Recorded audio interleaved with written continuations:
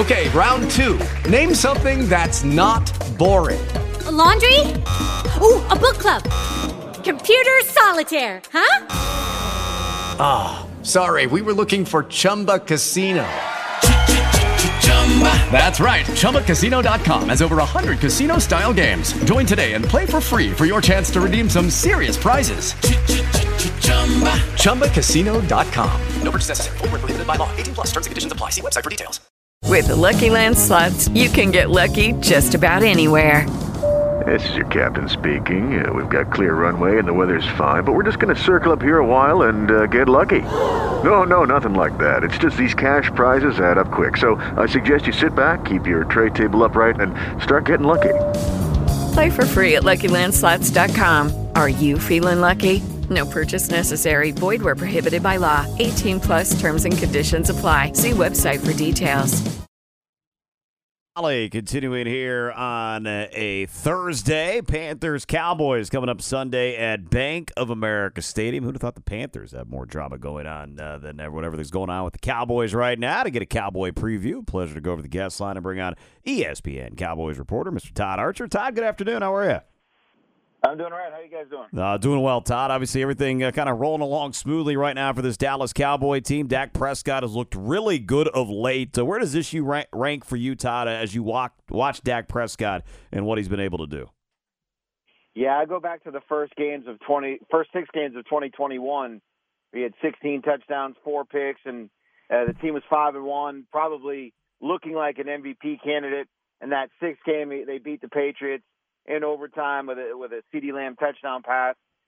He's just playing as well as he was then over this stretch. 1,300 yards passing, 12 touchdowns, 2 picks, using his legs more. This is definitely the if not the best, the second best stretch of his career. Todd, this team has been fantastic at home. On the road, a little bit different story. So where's that concern level? Maybe not this weekend if they've seen the Panthers, but concern level, bigger picture of winning away from Jerry's World. Yeah, as good as they've been at home, right? They've outscored teams 160-50 in their 4 home games. It's just been ridiculous. But they might not even get a home playoff game if they make the playoffs because the Eagles are on pace now to win the division. So you're going to have to win away from home. And, you lose that Philadelphia close game. You can understand it. You get waxed by San Francisco up there. Bad showing all around. The game that's haunting them is their Week 3 game at Arizona. That's going to be the one at the end of the year. Like, how did they lose that one? And I think there's messages and a tone maybe that they can get from that game going into this game to make sure the same thing doesn't happen to them twice. The big issue for the Cowboys on the road is really penalties. It's like 6 penalties at home, and I think 15 or not 15, maybe like 12 or 13 a game on the road. That's been their bugaboo here when they played in the road so far. And Todd, how would you compare the Dallas Cowboys to the other top teams in the NFL? We won't just say the NFC because we've seen some of those games this season, but the NFL in general, where are the Dallas Cowboys in your mind? Whoever you want to put in that top tier, they're not there. But I think they're in that second tier where if things go right and break well for them, they can be playing in Vegas in the Super Bowl. Doesn't mean they're going to win it or anything like that, but when they're rolling, and they roll at home, so far. But when they get it going as good as anybody in the league. But again, I'll go back to 27 years without a Super Bowl, 27 seasons without making it to an NFC title game. Until they get there, it's hard to think that they will get there, or it's hard to predict that they will get there. But they have an opportunity if things break well. Really, after this little stretch here with the Giants in Carolina and then Washington on Thanksgiving, you'll know more about the Cowboys when they go Seattle, Philadelphia, Buffalo, Miami, and Detroit. That's their next 5 games after that. That's when you know, okay, are they for real? They're a different team, or are they the same team that can get to the playoffs and lose in the divisional round? Todd Archer, ESPN, now joining us on the afternoon rush. And during that stretch, what is your biggest concern for this team? I won't ask you for this Sunday because it is Carolina, but with those further opponents in this future, what would be your biggest concern for Dallas? the good news for the Cowboys is that 4 of those 6 games, I think, 6, my math is bad, are at home. So that helps them, right? But it's at Buffalo, at Miami, so that'll be hard. But I think you have to look at their inconsistency in running the ball. That's not been what they thought it would be. They thought Tony Pollard would be able to ascend to the number 1 role, and he's done an okay job, a decent job, but he's not broken off the long runs like he has in the past. The offensive line hasn't played as well as they had hoped, although they're getting better here lately.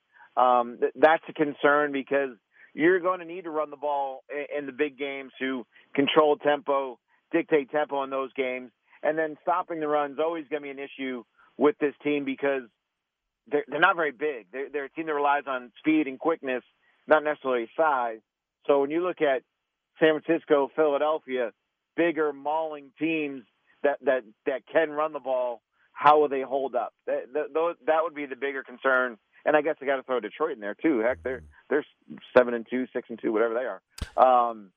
And they're a team that can run it and actually do it a lot of different ways. So I think those would be the 2 big concerns for the Cowboys as they're getting ready down the stretch. Todd, we've seen Dak and CD be damn near unstoppable here as of late. They've been really cooking. What has really worked for them here in recent weeks?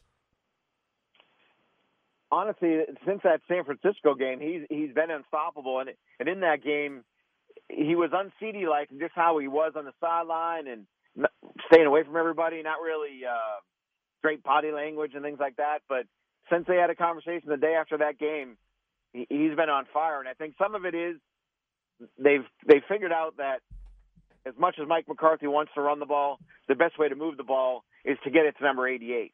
And a lot of coaches in Cowboys history have said that, from Drew Pearson to Michael Irvin to Des Bryant, and that's what's really kind of taken hold for them. And they're moving him around. A lot of people thought, oh, he's just a slot guy, but he's playing on the outside and he's winning on the outside against some pretty good corners, and they can match him up in different ways that make him a difficult guy to guard. So they've really found their rhythm with CD and how they want to use him and spread him around the formation, and even line him up even sometimes at running back. Last week he had a reverse for a touchdown run. So they're finding multiple ways to get the ball in his hands in different spots, formations, and really taking advantage of those matchups. Todd, you mentioned Mike McCarthy took over the play calling back this year after the departure of Kellen Moore. What has been the biggest difference in him calling the plays than what we saw under Kellen Moore?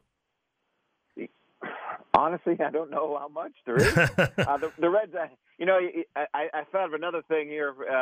The red zone is another issue. And last year under Kellen Moore, they scored 71% of the time, the touchdowns in the red zone. This year, it's certainly a lot less than that. It's like 13 out of 33 or something. So it's not been as good. That's a concern. And I think that's an area that McCarthy needs to be better at. And that's where they kind of miss Ezekiel Elliott in the running game, because the best teams usually run it into the end zone, especially in the low red zone. But he's done a better job of mixing in motions than he had in the first 5 games. He's done a better job of making sure they get the ball down the field as opposed to the first 5 games. So you've seen him kind of adjust his West Coast philosophy a little bit into what the Cowboys had been doing for a long time, be it Romo as a quarterback or on to Dak since 2016. So you got to give him credit for not just being stuck in his ways, but he's kind of adapted a little bit, and they're certainly scoring a whole bunch of points. Talking Cowboys with Todd Archer of ESPN. Todd, the news came out this week. Leighton Vander Esch, his season over. Maybe career is over after getting hurt against the 49ers earlier in October. What's the impact for this defense, especially as we look ahead the rest of this season? Yeah, it's funny. In years past when he's gone down, they've really missed him. Last year he missed the final, I think, 4 games of the season, and teams were able to run on him. And it's not so much how great of a run stopper he was, but he was able to get guys lined up in the right spots and make sure everybody was where they're supposed to be in the correct gaps and things like that. This year, Damone Clark, Marquise Bell, you'll see Rashaan Evans play this week more. He played a little bit against the Eagles. They're counting on him, but they'll miss him because he was a guy that did a lot. Like I said earlier, made sure the guys in front of him were lined up the right way. Made sure the guys on the back end knew what they were supposed to do. really the quarterback of the defense. And you've seen, but a guy like Damone Clark has kind of grown a little bit there. Marquise Bell is a former safety that they moved to linebacker.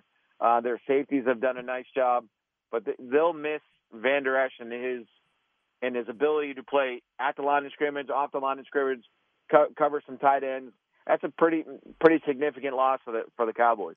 Todd, Dalton Schultz was a guy a lot of us around here hoped the Panthers would be able to land in free agency. They did not, but Cowboys haven't missed a beat. Jake Ferguson seems to have just stepped in there and done a really nice job so far.